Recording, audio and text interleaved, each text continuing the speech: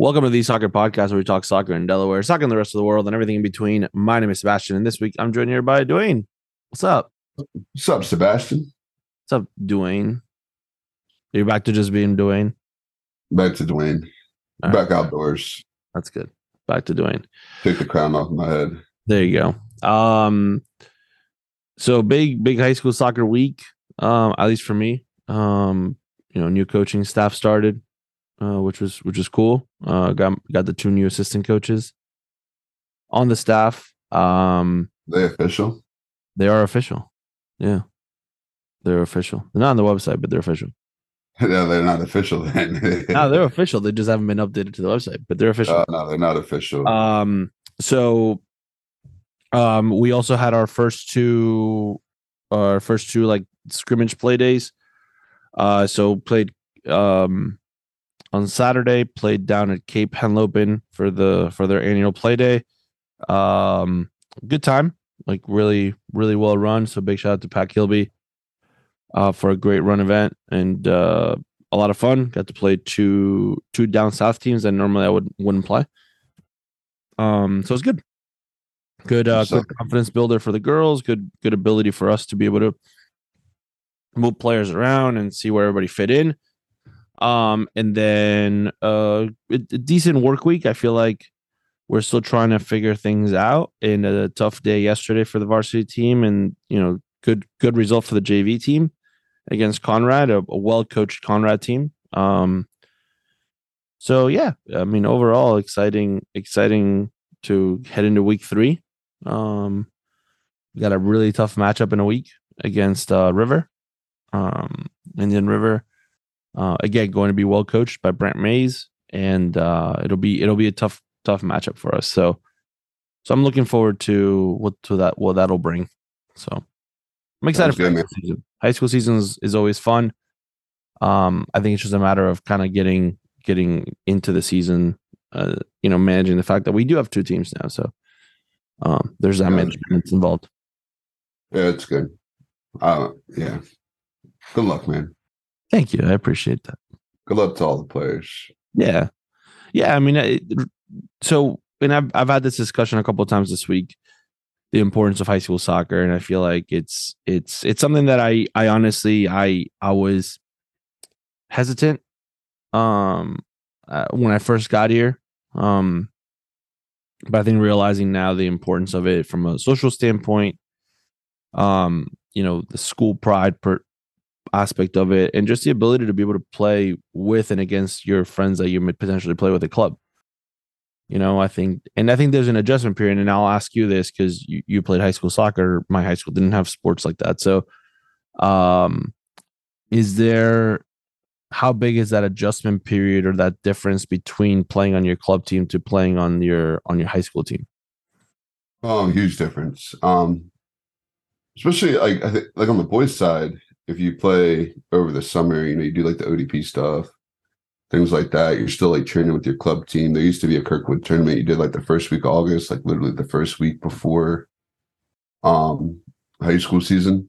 Yeah. So it's almost like the girls where you're running going from club and high school, like not really taking the summer off. Yeah. But you got to realize, depending on what school you go to, like if you go to like a school like Sally's where you're surrounded by 22 travel players, you can kind of keep flowing. But when you go to a public school, you're not always surrounded by equal amount of talent. So some of the passes you make, you got to think about, right? Where you might be playing, you could play a ball 20 yards in the air, rely on someone to receive it and play. You got to think about that. You got to play that ball on the ground because that kid that you're passing it to may not be a full-time, he might be a lacrosse player. He's just playing soccer. He's just athletic, or, he might be a recreational player, or you're just not surrounded by those same caliber players.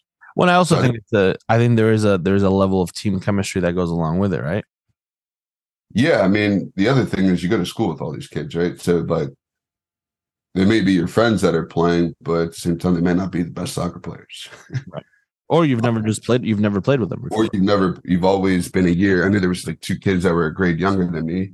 They always trained next to me for years at CDSA, but we've never played on the same team. right? So you knew who they were, but you just never played with them. So you had to adjust to how you play. Sometimes you play, there's three of you that play the same position that are all travel players. So someone has to adjust. Yeah. Or maybe you guys weren't, maybe none of you guys are center mids, but you guys are the three best players. So guess what? You're all center mids now to hold down the team. Yeah. I mean, I think I think the hardest transition is probably for goalkeepers, right? You can go from having great back four or back three, whatever your coach decides to play. And, used to getting shutouts, and then now you're getting rained and poured on because maybe 2 or 3 year defenders are just kids that just play soccer for a high school and they're not really high level club players. Yeah. But I will say, like, the good thing about it is if you're in a good high school team and maybe your club team isn't good or isn't like winning championships, it teaches you how to win and how to compete.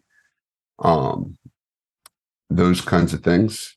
On the flip side, if your club team is really good and your high school team is not good, it teaches you how to be a leader. It teaches you how to adjust, adapt, and it gives you that confidence of being the best player on the field. Yeah.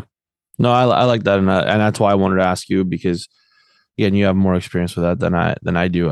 I look at it from a coaching standpoint, not necessarily from the players' standpoint as much, because I didn't live it. So that's good, and I agree with you. I think it's just a matter of I think it'll just take time, right? I mean, I've seen it, like, when I was a freshman and sophomore, everybody on the varsity team played club soccer. Yeah, everybody.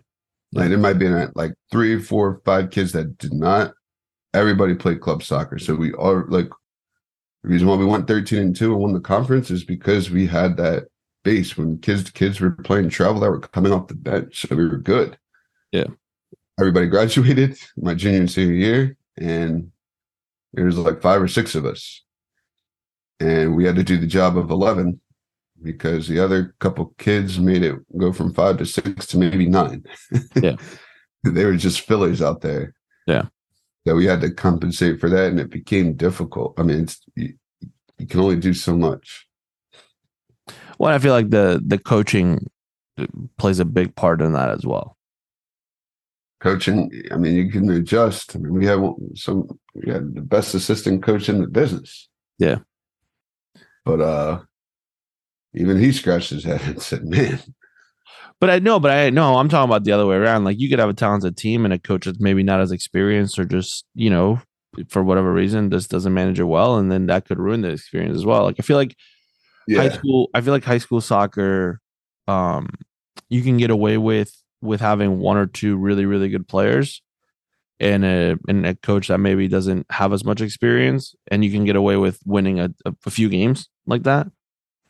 But you're going to need, I think that's where I'm starting to, that's my area of growth, right? Adjusting to the idea of playing high school soccer and being able to coach high school soccer, which is different than coaching travel soccer. Yeah, right? no, I mean, I think it's a different dynamic. I remember playing Laurel, and Laurel was never good. Yeah. They were always, you go down the Laurel, you beat them 7-0. You're playing on sand. Kids that don't play are playing, and get back on the bus, drive back to Dover. It was just a trip. It was just a waste of gas. But they had this kid, and he was just an athlete. Didn't play football, but he was fast. He was strong. And he got the ball, man. That kid was like a train. Starts chugging.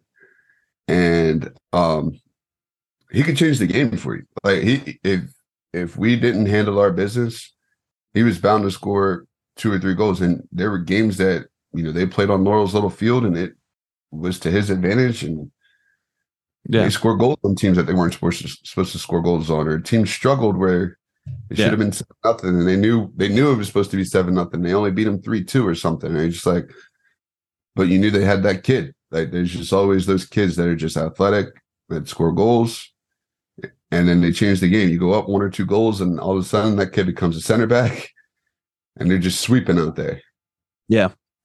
So, I mean, it's knowing how to play the high school game, because, again, unless you have 22 kids that can play like they play in club, and you can have those kind of training sessions, you need to adapt. You got to adapt. You got to you got fast kids. You got to play them up top. You got to, and kids have to play multiple positions. If you go up 1-0 against a team, you're not supposed to be up 1-0 on paper. They're better than you. Then you got to kind of pack it in and make it difficult for them and make players frustrated. Yeah. Kind of live life on the edge. You got to kick that ball into the stands and make those ball kids start to run. I'm sure everybody's seen that Sunday League TikTok where it's like, yeah, in time he juggles the ball on the sideline and just boots that thing. At the old Dover High School, there was a backyard with a pool. And hey, we're up 1-0 or 2-1. It's trying to get in the pool. Trying to hit it in the pool. I knew who lived there. Okay. Got to hit it in the pool. Yeah, it's funny. The kid actually went to school with us, but it's like, yo, you aim for that pool because ain't nobody hopping that fence and getting that ball out the pool. Yeah, but it's those things, right? Because the clock's different. There's no stoppage time. It counts down. Once it counts down, the game's over. Yeah. So it's just like you could play on a track, that ball's going to roll. So it's like knowing those little nuances games within the games. Yeah. But then yellow cards are the other thing, right? You get a yellow. You're used to picking up a tactical yellow and playing it come off. Yeah. That sucks. Yeah. Yeah. Yeah, no, all really, really good points. Coaches make you stay off. All right, we have an interview from the convention today. Probably one of our favorites. Mark Litton. This is where Dwayne picked up all his tips and tricks for his indoor league that he's playing in, or he just finished playing in. Congrats on the second place, by the way. Oh, won second place. All right, well, okay. Probably had a worse attitude than the kids, and they lose the final. Listen, it's hard. It's hard to play 3 games. Yeah. And I'm not a keeper. I'm not going to say I am a good keeper, but I'm one to say that I'm going to make routine saves. Yeah. I'm going to make routine saves, but the saves that I make that everybody's like, wow, like there's only so many of those wows. Yeah, that power bar starts draining. Yeah. Like I saved one and fell out of the box, but kept the ball at my shins in the box so that it wasn't a handball. And everybody was like, it's a handball. And the ref looked, and he's like, no, like, I don't know how he did this, but he kept it on his shins in the box. And I'm like in a bridge position or like in a plank position. And I was like, dude, I couldn't tell you how I did that. I just did it. Well, I think part of what Mark talks about in this interview does help us understand a little bit more of the nuances of playing as a futsal goalkeeper or an indoor goalkeeper, right? Oh, absolutely. And what the differences are between that and playing outdoors in an 11v11 environment. All three. I mean, there's more than 3. Obviously, soccer, you can go professional if you throw in sand soccer. Yeah. But you got futsal, indoor soccer, outdoor soccer, sand soccer. Yeah. Anything else? No, not really. Okay. Well, there's your 4 pathways. Yeah.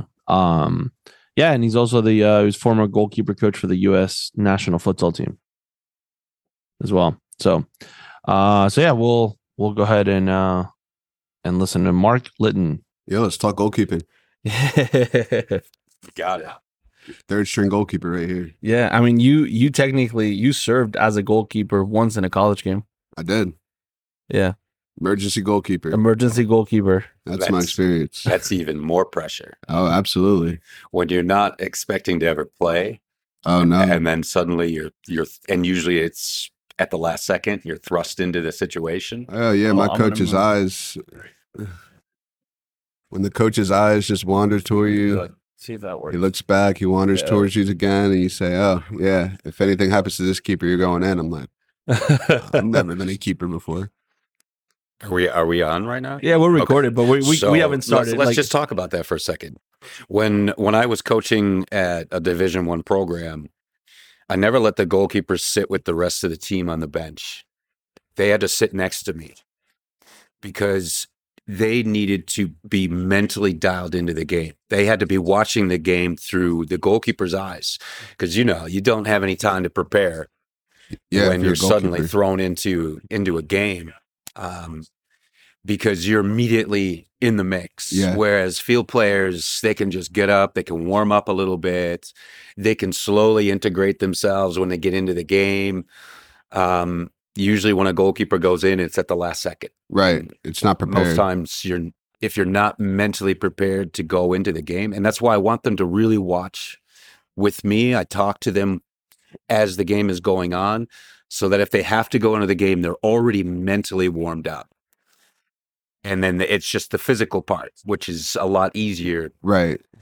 But it should be used like you're more used to making those saves, but the mental part is the 90% of the challenge there with the keeping. If you think about the bench during a college game, those guys aren't dialed in 100%. Right. They're talking. They're college having guys. a good time. Yeah. And I didn't want my goalkeepers to get caught up in that and, not be focused on the game to where they get in the game and they haven't already seen tendencies of players on the other team, how they're lined up, what type of offense they're coming at you with, what you need to do to connect with your back line. I mean, all of that, I need them to be watching so that they're ready to go if they have to go into the game. Yeah, they almost need to be an extension of your coaching staff. Absolutely. I mean, I feel like I love the fact that we're already in the interview. I feel like this has been the smoothest intro to any interview we've had. We have Mark Litton with us today. Mark is with U.S. Youth Futsal and is a goalkeeper coach across multiple levels, all levels. Yes. So Mark, so far, how's the convention been so far for you? It's been awesome. And I was joking with Keith Tozer and I said, it's going to travel time from this location to this location is 5 minutes, but it's going to take us 25 minutes because every 5 steps you're going to run into somebody Yeah. And the coaching convention has always been like this enormous reunion. You see people that you've either networked with through different social media channels, and then you finally get a chance to meet them in person. And it's this convention could be a month long, and we still wouldn't have enough time to share the ideas and meet and talk. And so I did a session yesterday, which was great, a Futsal Goalkeeping 101. But Keith has 2 more sessions today that I'll be working with him on. And in between, it's doing podcasts, It's seeing people we haven't seen. This has just been phenomenal. All right. So I want to start off because you just talked about routines. Yes. How important is a routine for a goalkeeper? And in general, developing those routines. Sure. That word stuck out to me. So I want to start there. Well, let me backtrack a little bit just to put some context. So I have worked futsal. So I've worked with the U.S. Futsal men's national team. I'm currently with the U.S. Youth Futsal program. I've done outdoor. I've done 16 years between Division II and Division I programs. I've done NPSL. So I've worked at the higher levels of the outdoor game. And indoor, I had a 15-year coaching career in the MASL, MISL. So I've worked with goalkeepers in all of the spectrums I've even done sand soccer. But those are my 3 areas that I primarily focus, and they all overlap with each other. And each one of them, there's a lot of crossover between all 3 because there's a foundation of technical skills that you need to have, but also there's the routines that you need to have as well. There has to be a consistency. Each one needs a little something different just based on the elements of the game. For example, in futsal, it's about blocking, but once you block and the ball goes out, the play is done. Where indoor, it's about blocking, but it's also about recovery because you block, the ball hits the boards, it stays in. So there's different aspects of each of those components of the game, but the foundation, some of the routines, some of the preparation is consistent across all of those. So what is at the youth levels as players start growing, and futsal's been growing tremendously in this country, and even at the national levels, right? What and there are players that are now starting to focus specifically only on futsal and at times maybe not playing the outdoor game as much. And then you have players that are doing both. So what is that transition like, especially for goalkeepers? to go from indoor to outdoor, indoor to outdoor, indoor to outdoor, and how do you manage that at the youth level? Because I know in the at the adult level they don't use gloves. Right. So at the youth level, do they use gloves? I did my futsal goalkeeping 101 yesterday. I had 7 local goalkeepers, female goalkeepers. They were probably 13, 14 years old, and all 7 of them had gloves on. And the first thing I did is I said, pick up the futsal ball with your gloves on. And none of them could pick the ball Can't grip up. it. They couldn't. And Yeah, so then I had to take their gloves off. And the first one, I said, now pick up the futsal ball. And she had no problem picking it up. And so I talk about why gloves were invented. Gloves were invented for grip. They weren't invented for any type of protection. They added the protection after that. Mm-hmm. But ideally, they were originally created because you're playing in rain, you're playing in snow, you're playing in dust and dirt, and the latex on gloves helps with your grip. Well, it doesn't rain and it doesn't snow in futsal, but futsal's less about catching, it's more about blocking. Right. But where you really need to have a feel for the ball is on the distribution side of the game. And with big gloves that don't have a grip on the ball, your distribution isn't as accurate as it needs to be. And then your team ends up defending because you're creating turnovers. So I talk the goalkeepers out of their gloves. But obviously outdoors, I would not. Every aspect of the game, there's equipment that is necessary. Yeah. So just going back to what you're saying, how do they make the transition from playing months of futsal and then going back outdoors? What helps keepers make those transitions is, I call it taking a conscious thought where I have to think about what I'm doing, whatever my technique is, and doing it enough times to where it becomes a subconscious reaction. Where if you think about a lot of the top level goalkeepers, there's a shot that's going up into the upper corner. They don't have to think about what their technique is, how their feet need to work, what they need to do with their hands. It's a subconscious reaction. Unconsciously competent. I was going to say that's the word, right? That's the word. Being unconsciously competent. So it only happens through repetition. Yeah. You have to do something so many times for it to become part of your routine. The only way goalkeepers can bridge the gaps of playing futsal for 3 months and then going back outdoors is to have both of those components of the game, what their routines are in that subconscious, where they don't have to think about it. Because I have 3 channels. I have my futsal channel, I have my indoor channel, I have my outdoor channel. I have to be able to turn the channel, and immediately, if I'm outdoors, I know exactly what I need to do. I know my spacing, I know my angles, judging flights of balls, knowing when to catch versus when to block.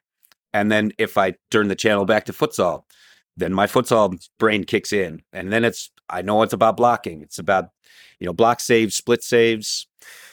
But that doesn't happen overnight because younger kids who are still working on developing their technical foundation need to still think about what they're doing. And it's hard when they've just been thinking about futsal and they still have to think about what they're doing outdoor to make that transition smooth. But again, it comes through a lot of repetition. Yeah. I was going to say, we ask a lot out of the kids, and right there, you're asking a lot out of a goalkeeper to be able to think between, all right, I'm indoor, I'm outdoor, and especially with us right now, with the majority of clubs training probably indoors this time of year, with a dedicated goalkeeper coach like yourself, they're doing a lot of split saves and stuff like that. But then in a few months, they're going to be transitioning back outdoor, and they've got to go back to reading the game and studying and not being, they still have to be reactionary, but they have to do a lot more tactical analysis as well. That's right. And that's where there's 2 types of goalkeeper coaches that are working today. There's and we just talked about it earlier before we went on there. There's what I categorize as cone coaches. It's not necessarily a bad thing. There's a severe shortage of goalkeeper coaches. And if somebody is willing to take some time to help, you can't condemn them for that. You got to appreciate that, right? You got to appreciate that. But I call it a cone coach because they're the ones that are researching and going through YouTube and seeing something, and they'll take that exact training session and use it for their goalkeepers but I call them cone coaches because they can set up the cones as it was on YouTube, but they don't completely understand why they're doing it or how it applies back into the game. Right. And that's where a conceptual coach is somewhere I research through YouTube all the time, but I'll see something and I'll see a training activity and I'll immediately know 10 different ways to do that activity, 10 different ways to progress that activity, and how to plug it back into the game. So I can explain to the goalkeepers not only what the activity is, but why they're doing it. That's where some coaches have a struggle with goalkeeping. For example, we talked about Martinez, the save for Argentina, and it was a split save. There are a lot of traditional outdoor coaches that are in favor of bringing futsal goalkeeping techniques into the outdoor game because, one, they don't know how to teach it, but two, they don't know how it applies in the game and when it should apply in the game. And what they're worried about is that their goalkeepers are going to be making kick saves on shots that are coming from 30 yards out. Mm-hmm. And that's why I don't distinguish much when I'm training anymore between this is just futsal, this is just indoor, this is just outdoor. I've really developed it now. It's all about spacing. Yeah. Here are techniques you use in small spaces. Here are techniques you use in medium spaces. Here are techniques you use in large spaces. For example, in small spaces, that's where your blocking techniques come in. And the reason we're switching now to blocking techniques is because of the recovery aspect of it. You think about Martinez coming out in a split save. He is all of his gravity and his weight is still over his hips to where he can just pop right back up from that position. Same as going into a K save or a block save. Because you're still over your hips, all your gravity is still centralized, it's easy to come right back up to your feet. Whereas if you go into an old traditional wide barrier where now your lateral instead of horizontal, then it's a tougher recovery. Right, because you got to get your whole body back up. Because then you got to bring your whole body back up. So small spaces now, whether it's futsal, indoor, or outdoor, I teach those small space blocking techniques. Because in an outdoor game, inside my 6 box, if you're 2 feet away from me, I'm not thinking about catching. No, you got to block. And I'm not thinking about, I got to get my hands to the ball. I'm thinking about blocking. And it's either I'm blocking with my feet, blocking with my body, blocking with my arms. Because it buys you more time afterwards, right? That's right. And but it's also not just about blocking. It's also about body shape in the block. Yes. Because of the recovery aspect. Absolutely. I like how you broke that down because I think that, like you said, you have 2 types of goalkeeper coaches. And I don't know that they, describe what they're teaching the kids to the full extent. And I think that would help the goalkeepers out a lot when you think about a kick save. I know we had it for a couple of years. We had keepers making kick saves. I necessarily didn't understand why they just kept trying to make kick saves and not just picking the ball up. But I think it was the way they were taught. They weren't taught, okay, in this moment, you can pick the ball up. You don't necessarily need to kick it. Like, I think they were working on a lot of 1v1 stuff, but it was never explained, this is the situation that you need to use this kick save. That's exactly right. And I'll reference back to my session yesterday. So I did a futsal goalkeeper 101 session, and we were working on block saves and split saves. And during one of the training sessions, the goalkeeper still came out for a block save, even though it was a ball she could have picked up. Right. And so what I said is I stopped and I said, okay, here's a time where don't play the drill, play the game within the drill. Yes. So that's where coaches need to be able to correct when a goalkeeper is forcing the activity to happen. The drill, yeah. When it should have been a different... Should be natural. Exactly. Right? It should be, even though this is what we're working on, you still have to play the game and you have to do what you need to do from what the game is showing. Well, I think it goes back to the idea of why it's so important even at the youngest levels. And I feel like at times, like as coaches, we sometimes forget this. The why, right? Exactly, like the why. That's such a huge thing, especially I think for goalkeeper. I mean, for all aspects of the game, but for goalkeeping specifically, And how important is it, and what connection do you bring that to parents to a certain extent, right? Because I feel like parent involvement is difficult, and I think we talk about pressure. You mentioned pressure before we started recording, the pressures of being a goalkeeper, and I think the pressures of being the parent of a goalkeeper is also difficult, because I think that there's also a weird dynamic that happens on sidelines, especially at the youth level, of like, if you're the parent of the goalkeeper, or if you're the other parents, and then the goalkeeper struggles and things like that. There's so many added things that get brought up in the youth game that we all know and can potentially agree, and we can probably all sit with those parents and individually ask them, hey, do you think this added pressure is healthy and all this other stuff? And they would probably all be like, no, I don't think it should be. Yet here we are. But how important is that why, and explaining that why to that goalkeeper? And so that way, does that help with the pressure? Does that help prepare them for potentially when mistakes do happen? Again, forwards, and it's the age old thing, right? Forwards don't score 100% of the shots they make. They don't, and if they hit the post, if Di Maria or Lewandowski or whoever shoots a great shot and just misses. Oh, what a great! Okay. It's okay. What a great shot. Next play. If the goalkeeper is this, just barely, half an inch off the ball, it still goes in the back of the net, and then they shoulda, coulda, woulda. Right? Yeah, right, exactly, right. That. And that's something that I focus a lot on now, is more the psychological side because of the pressure. Goalkeeping is a separate sport within a sport. They dress differently, they train differently, they see the game differently, they have a different influence on the game. So they can't be held to the same standards as field players. I say that field players live in the world of gray.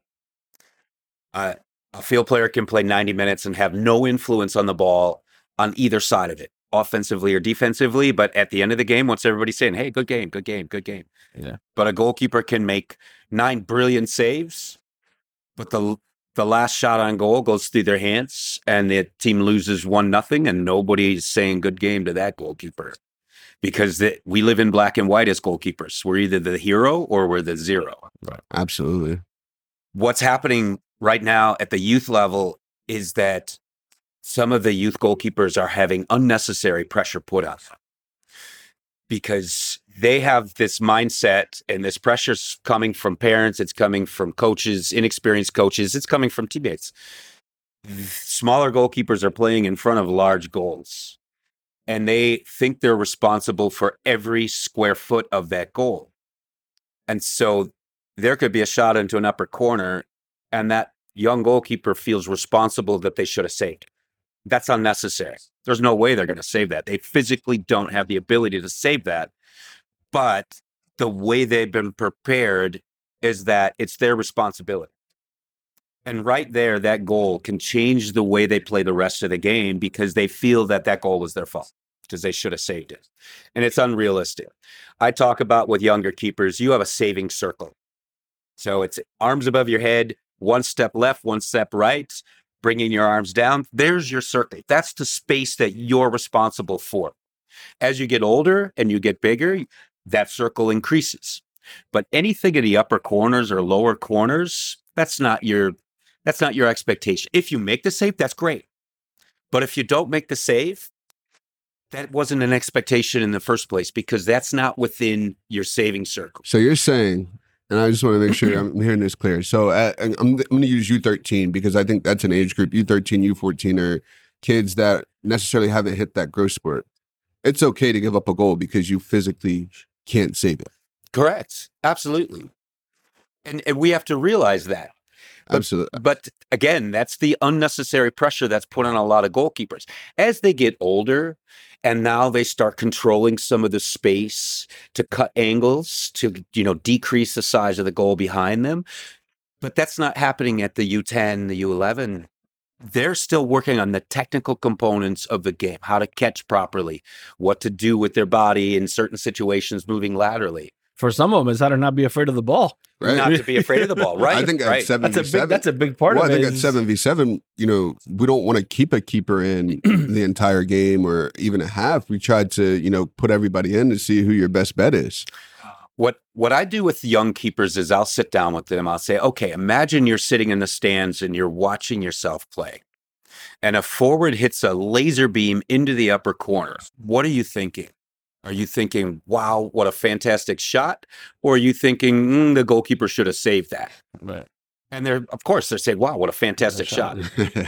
I say, okay, what if that forward now shot the ball straight at the goalkeeper and it went through their hands and went in the goal? Now, are you thinking fantastic shot? Or are you thinking the goalkeeper should have saved it? So by taking them out of context and having them look from the outside in, it puts it into better perspective. It helps them to understand what their responsibilities are with things they can control and things they can't control. And that's where parents can be a detriment because of the fact that they put too heavy of an expectation on their child to be successful. I think we see that a lot before we get to 11v11 to 77, 9v9, when these kids necessarily haven't hit the growth spurt. They're not necessarily comfortable. They're not full-time goalkeepers. They don't necessarily understand how to save the game. And that's when you get into those high-scoring games and it's back and forth. And it's like, listen, Johnny just couldn't do it. He couldn't get inside that circle. And we're adding pressure to him. He's not ready. And it's just got to give time to grow. So I like how you broke that down with the physical, the circle of control, that they're able to make that save. The other thing is, again, this is going into the psychological with dealing with kids, is kids are programmed, they're afraid to make mistakes because they know that, society punishes mistakes. Yeah. I tell I encourage you to make mistakes because mistakes takes you out of your comfort zone. If you never leave your comfort zone, you stop learning. Absolutely. And so you need to make mistakes because that's the greatest learning tool you can have is the mistake you make. And I can use those mistakes then as coaching points. But if kids are afraid to ever make a mistake, they're going to make even worse mistakes because they're not progressing and they're not continuing to learn. And that's the only way. I tell young goalkeepers, I will never judge you on a mistake you make. I will judge you on how you respond to your mistake. We use that a lot. Yes. I had a conversation with my goalkeeper a few weeks ago, and a college coach had the same conversation. Routine save. Ball's rolling very slow. Drop down on a knee. Get your body behind it. Make the save. Ball rolls right underneath her body. Goal. What's the response? She didn't respond in the right way. And the coach said, hey, listen, what's your response going to be? I don't care that you gave up that goal. What I want to say is the next time the ball comes in, are you going to make that save? Are you going to react? Or is this going to take you out of the game? Because, going to the next level, it's, well, what are you going to do? How are you going to lead your team? Because if you're in, the ACC final, and you give up a goal and we need you in PKs, how are you going to be there? Or are you going to be on the bench? Well, I think it's one of those reasons why college coaches sometimes want to see college showcases in the middle of a rain or a really bad weather environment, because you want to be able to see what you do, what you're going to do. Because from a college standpoint, college playoffs are all in November. So the weather, depending on where you are unless you're in Florida, depending on where you are in the country, November can be tough. So that's what you want to see. You coached at the college level, so yes. could you kind of provide some more insight on that? Sure. It all starts with the goalkeeper coach to help the goalkeeper's mentality of when they make a mistake. And in training sessions, I call it overload training. I do overload training with my keepers where I will train them faster than game speed, because then it forces them out of their comfort zone. And it's natural that mistakes are going to happen, but it gives them an opportunity to see where the mistake happened, where the breakdown was, and we could work on that so that they know what they need to do after they make a mistake to help recover. That also helps the mental side of it.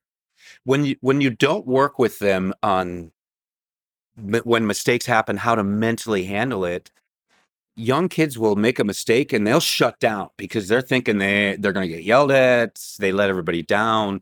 Well, they got to understand mistakes. That's all soccer is. Soccer is just a big collection of mistakes. Yeah. And usually the team that makes the least amount of mistakes is the one that wins. Yeah. But mistakes are going to happen. And it's not just goalkeepers, it's everybody. But your character comes through how you manage your mistakes. Do you lift yourself up and just say, okay, that one's on me? And what you do next is going to define your character. At the college level, and I'm going to give you an example, and I'm not going to mention names. So I'm working with a Division One program, and obviously playing Division One, there's a lot of pressure in a game. It's a fast game. It's a physical game. And I was working with a program where anytime the goalkeeper made a mistake, the head coach is from the sidelines barking at him. But I'm not barking at him. And during one game, the head coach finally looked at me and he said, how come I'm the one that's getting up to yell at him and you're not? Right. And I said to him, I said, he knows he made a mistake. And right now, he wants to get as far away from that mistake as possible. And by you getting up and yelling at him about his mistake, you're pulling him right back into that moment. You're pulling him right back into that same frame of mind. And you're going to get him stuck there. I said, he already knows he made a mistake. Now is not the time to address it with him. You don't have the luxury to pull him to the sideline in the middle of the game and have a conversation. This isn't American football. Yeah. You can't call There's no timeout. timeout. You don't. He has to process in the moment. And the way he processes is he moves past it. You have to have a short memory. He didn't understand because that's not how a head coach is programmed, because they expect that when they talk to a player, they're going to immediately respond. For example, and again, this is the psychological side of it. When I have a high-level goalkeeper with that pressure, and this same goalkeeper, we are out west, we're playing a top 10 school. He's having a great game, but late in the game, just a routine save got underneath him. We lost 1-0, and he was upset. And I met him, and he right away he's upset. And I say, you know what? Don't worry about it. We'll talk about it later.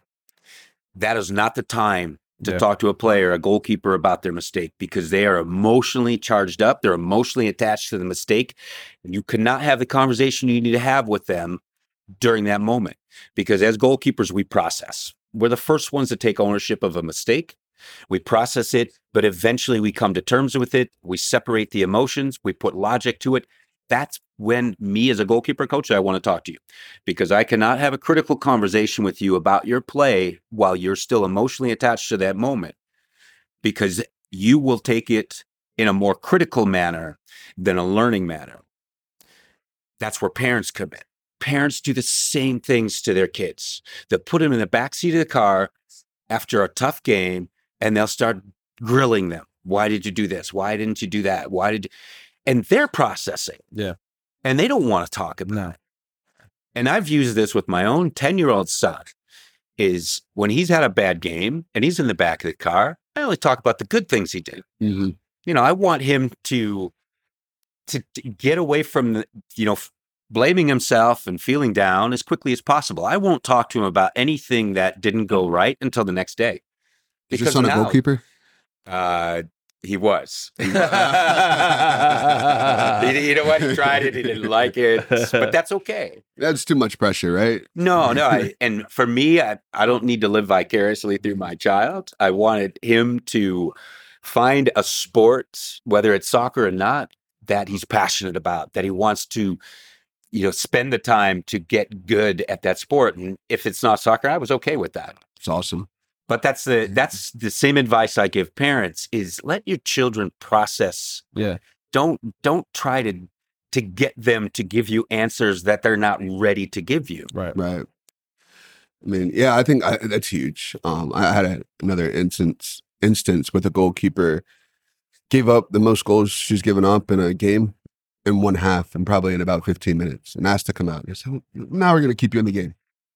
And then I kind of waited till after the game, and I pulled her aside and explained to her why I kept her in the game. I said, hey, you're a great goalkeeper. This is the first time you met a challenge. Face the challenge. Go through with it. You don't want to just leave at the first sight of any pressure, right? Don't quit. Stay in there.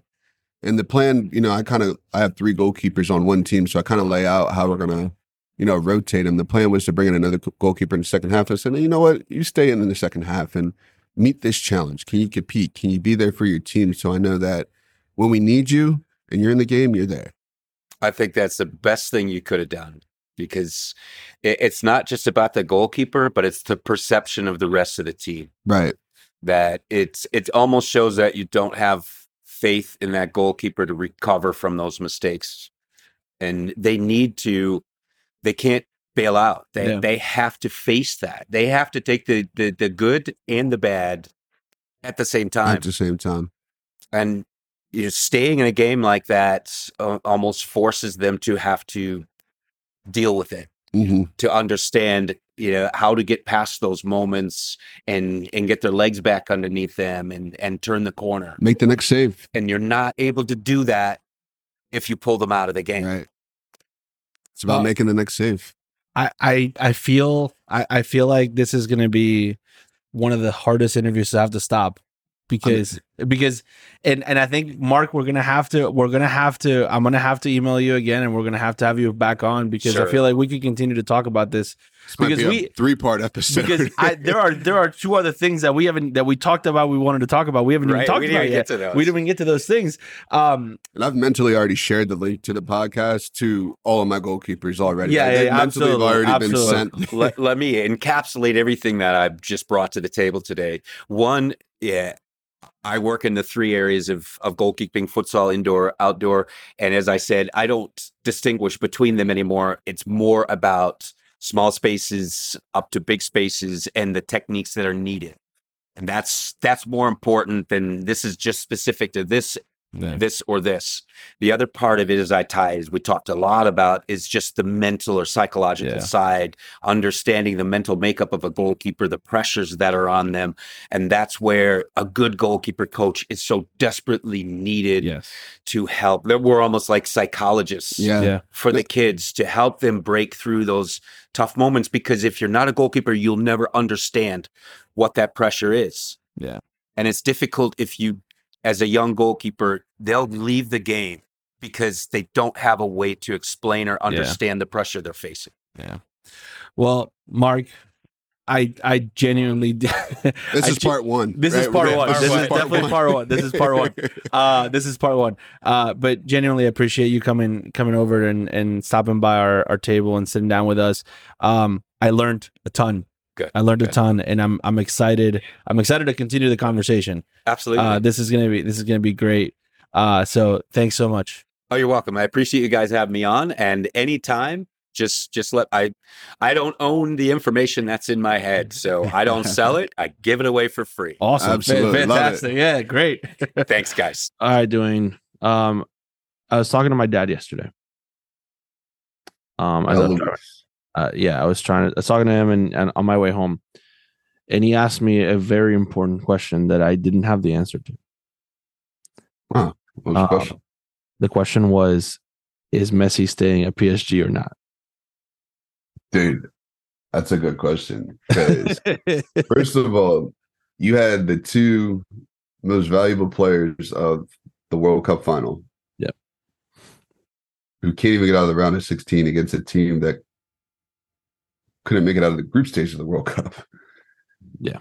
Because, I mean, Bayern, obviously you sprinkle some other players in there, but their base is the German national team.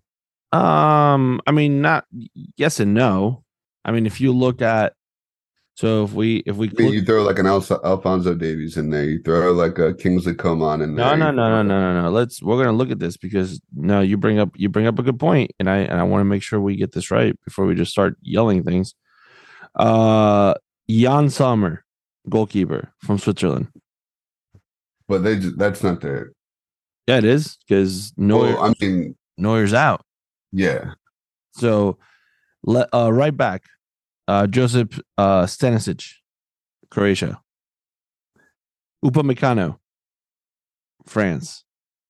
De Ligt, Netherlands. Alphonso Davies, Canada. So you got a back line and a goalkeeper, not German. All right, then you start with your Germans, right? So Leon Goretzka, Joshua Kimmich, Kingsley Coman, French. Thomas Müller, German. Musiala, German. And then Choupo-Moting, Cameroon. So out of the 11, you started 4 Germans. Okay. What about the bench? I think there was more French players at PSG than there was Germans in Bayern. That's interesting. There's probably more French players for Bayern than there are for PSG. Could be. I mean, we know the back line for PSG is not French. Hakimi, not French. Vitinha, not French. Barati, not French. Ruiz, not French. Nuno Mendes, not French. So actually, PSG started one French player, Kylian. Kylian Mbappe. That's it. Yeah. Yeah, I think it's You know interesting. what I didn't? You know what I didn't hear? What? Argentinians. Oh, Messi? Messi's in there. No, I'm just saying I didn't hear about any Argentinians that are on either one of those teams. I mean, Messi's on at PSG. Only one. Usually, you guys come in deep. Well, yeah, but they kicked all of them out. Paredes out. Di Maria out. Not performing. So yeah, I mean, the question is going to be for everybody now that Neymar's out for the next 2 months. What's going to happen to Messi? Is he going to, is he going to, his contract runs out, so he's able to go anywhere for free. So who's got that contract money? PSG, Newcastle, United. No, there's no way Newcastle's bringing it. There's no way he plays at Newcastle. But does City bring him on They don't got money. for a contract? They got to sell. Financial fair play. Financial fair play for trade, doesn't it, or is it for contracts? I think it's you got to. You have to equal the money going out that you have coming in. So Right, you can't it couldn't be. So like Messi, let's say Messi, Goretzka, like let's just say like 3 players all decide they want to let their contracts run out, and they all say, all right, we're going to go to City. Yeah, you can't just City can take all 3, but they would have to get rid of the same amount of money. As somebody. Yeah, I got you. Yeah, I mean, I feel like there are some possibilities though that City might, I think there's 2 or 3 players that City could get rid of to bring in Messi. Yeah, but are those 2, 3? You got to realize that City has that depth because they're trying to make a Champions League run. So getting rid of 2 or 3 players, does that help you? Does that really ultimately help you or hurt you? Because City also plays in a lot of competitions.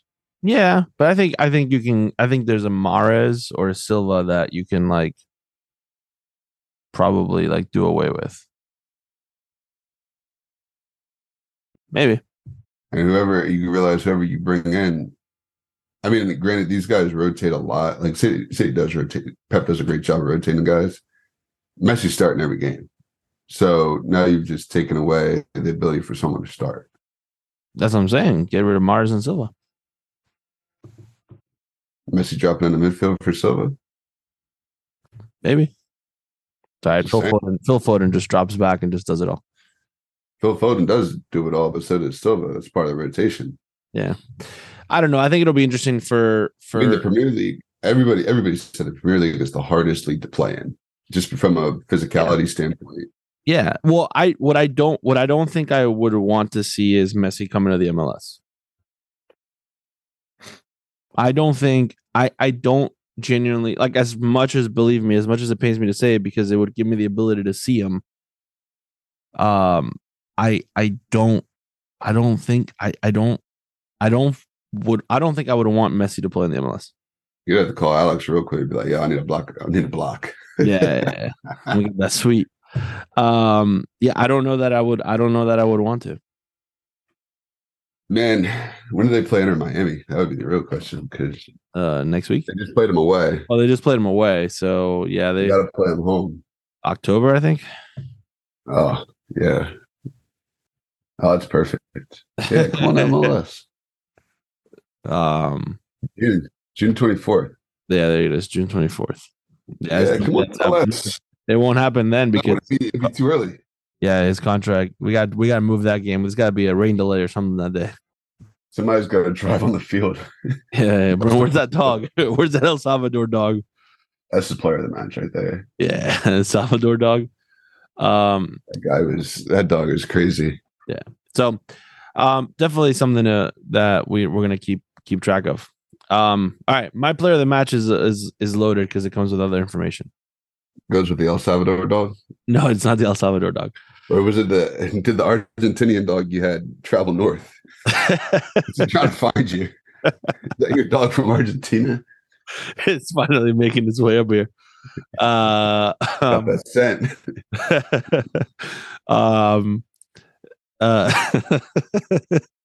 That just cracked me up. My player of the match is Chloe Ricketts. So Chloe Ricketts made huge headlines this week as being the youngest player to sign with an NWSL team. She signed with the Washington Spirit at 15 years old, 283 days, which breaks Olivia Moultrie's record that she had set with the Portland Thorns by 3 days. And Olivia did that last year, 2 years ago. 2 years ago. 2 years ago. Yeah. Dang. So what this means is under the new guidelines that the NWSL has. So NWSL has this under 18 entry mechanism, which basically means she can participate in the league. She has a full roster spot. She has to finish school because she's a sophomore in high school. So she has to finish high school. Which that just tells you she did 2007, but she's a young 07. Dang. So she's a sophomore in high school. Actually, she's an old 07. 07. Yeah, sorry, so she's an old 07. So she's a sophomore in high school, so she's got to finish high school. She cannot be traded or waived before the age of 18 without the consent of her and her legal guardians or parents. You ain't cutting my kid. Yeah. And she has to live with a parent or a legal guardian until she's 18 years old. Oh, that's cool. I mean, I'm assuming she lives in the Washington. Where's she from? Michigan. Oh. So really interesting. So Chloe Ricketts was playing for the Michigan Tigers. Rar. And she was actually playing on a boys team. Oh yeah, she's a baller. So a year ago or 2 years ago, she was playing in the U.S. Youth National League. Cutting it up. With starting on an 07 boys team. She's probably cutting them up. Yeah, she plays as an outside midfielder, as a winger. So she's probably she probably got a mean shot. So this does bring up two things that I wanted to talk about with the NWSL. One, FIFA announced that as of March 15th, FIFA has now added the NWSL in its video game. And it's also going to bring in the English Women's Super League, the Division 1 Feminine, which is the one from the French League, and the UEFA Women's Champions League. Yeah, that's cool. So as of March 15th, you'll be able to play those in different modes. You'll be able to play that in kickoff, tournament mode, head-to-head season, co-op seasons, online friendlies, and they're also adding they're adding 4 new NWSL stadiums, authentic kits, stadium decors, trophies, and celebrations as well. You can already play huge update. You already play women's teams on kickoff or in online head-to-head. What? You can play with women's teams on head-to-head. Yeah, but I'm just saying, like, these teams. Yeah. These NWSL teams are now you're going to be able to play them in different formats as well. Yeah, I was beating up on one of my friends. He invited me. I've been beating him. There you go. He took Chelsea to Barcelona. I let him know. So it's pretty cool that FIFA's adding those things, and not only that, they're almost coming out like you normally don't get that big of an update. Through a game cycle. Yeah, gotta turn on your Xbox. FIFA normally comes out in September. And is this the last iteration of it? This is the last one. This is the last one, right? This is the last before it's EA Sports FC or whatever it is, or yeah. something like that. Yeah. It'll be interesting to see what that is. Yeah, it'll be interesting to see if FIFA does anything else. If maybe FIFA jumps in with what's it called? Pro Evolution Soccer, Yes. PES. Yeah. I'll say this: the PES career mode was always better because, like, it Up to a had certain point, it was a better game. yeah. Well, yeah, they just didn't have the rights to everything. Yeah. Because like it made it super realistic that it was like when you're starting out as a pro, instead of going on loan, you play for like if you play for like Chelsea, you play for the reserve team. Yeah. And you play the reserve matches to build yourself up. Yeah. And then go on loan. Yeah. It's just more realistic in that matter. Yeah. Last thing, the NWSL does kick off March 25th. So in a couple of weeks, the NWSL kicks off in its 2023 season. So it'll be cool. So that was my last little thing. So all 12 teams kicking off. When are they going back to Philly this year?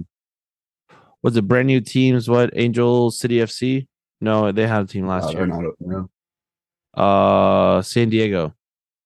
No, they're not Not new. new. Was there a new team this year? Is there a team in Utah now? Ola Rain was there. Houston, Chicago Red Stars. Now I'm drawing a blank. I thought there was. I feel like they either announced that there was a new team this year or two coming in next year. Maybe there isn't a new team this year. Yeah, maybe not. I know that the Utah team moved. I can't remember where they moved to. They might have moved to Texas.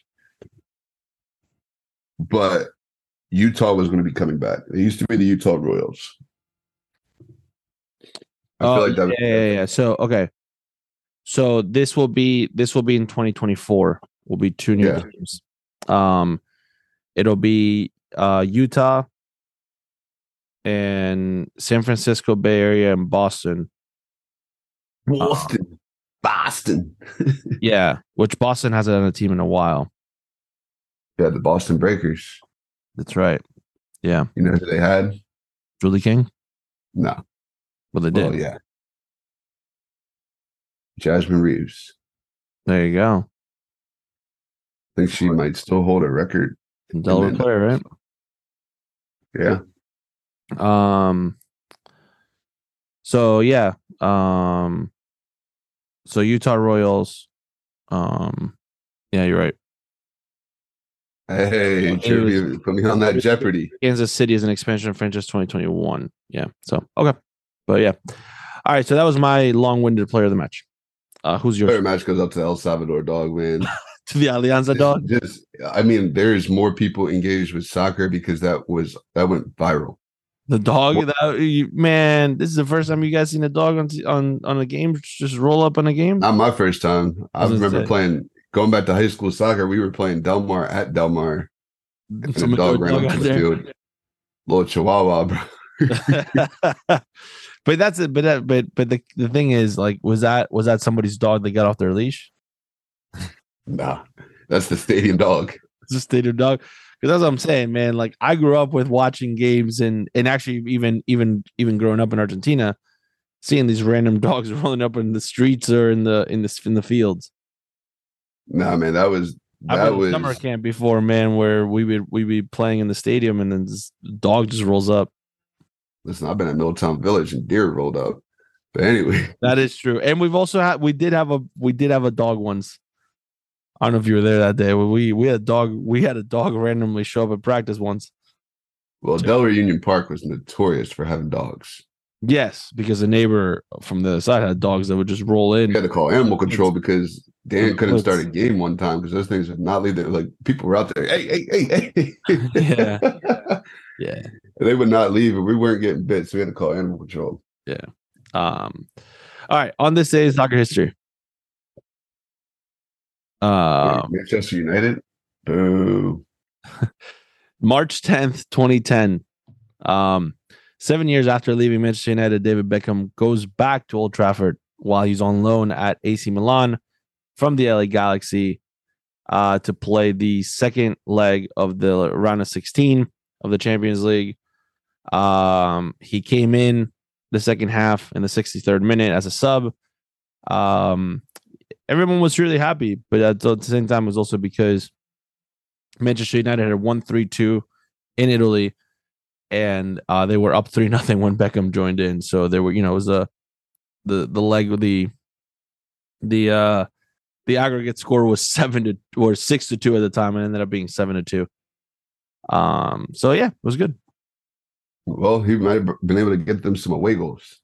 That was the time when Beckham was playing with 99 or 100 or whatever was on his jersey.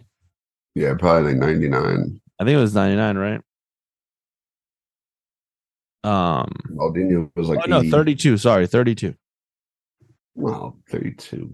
Yeah, he wore that at PSG too. Honestly, I was a fan when MLS teams did this. What?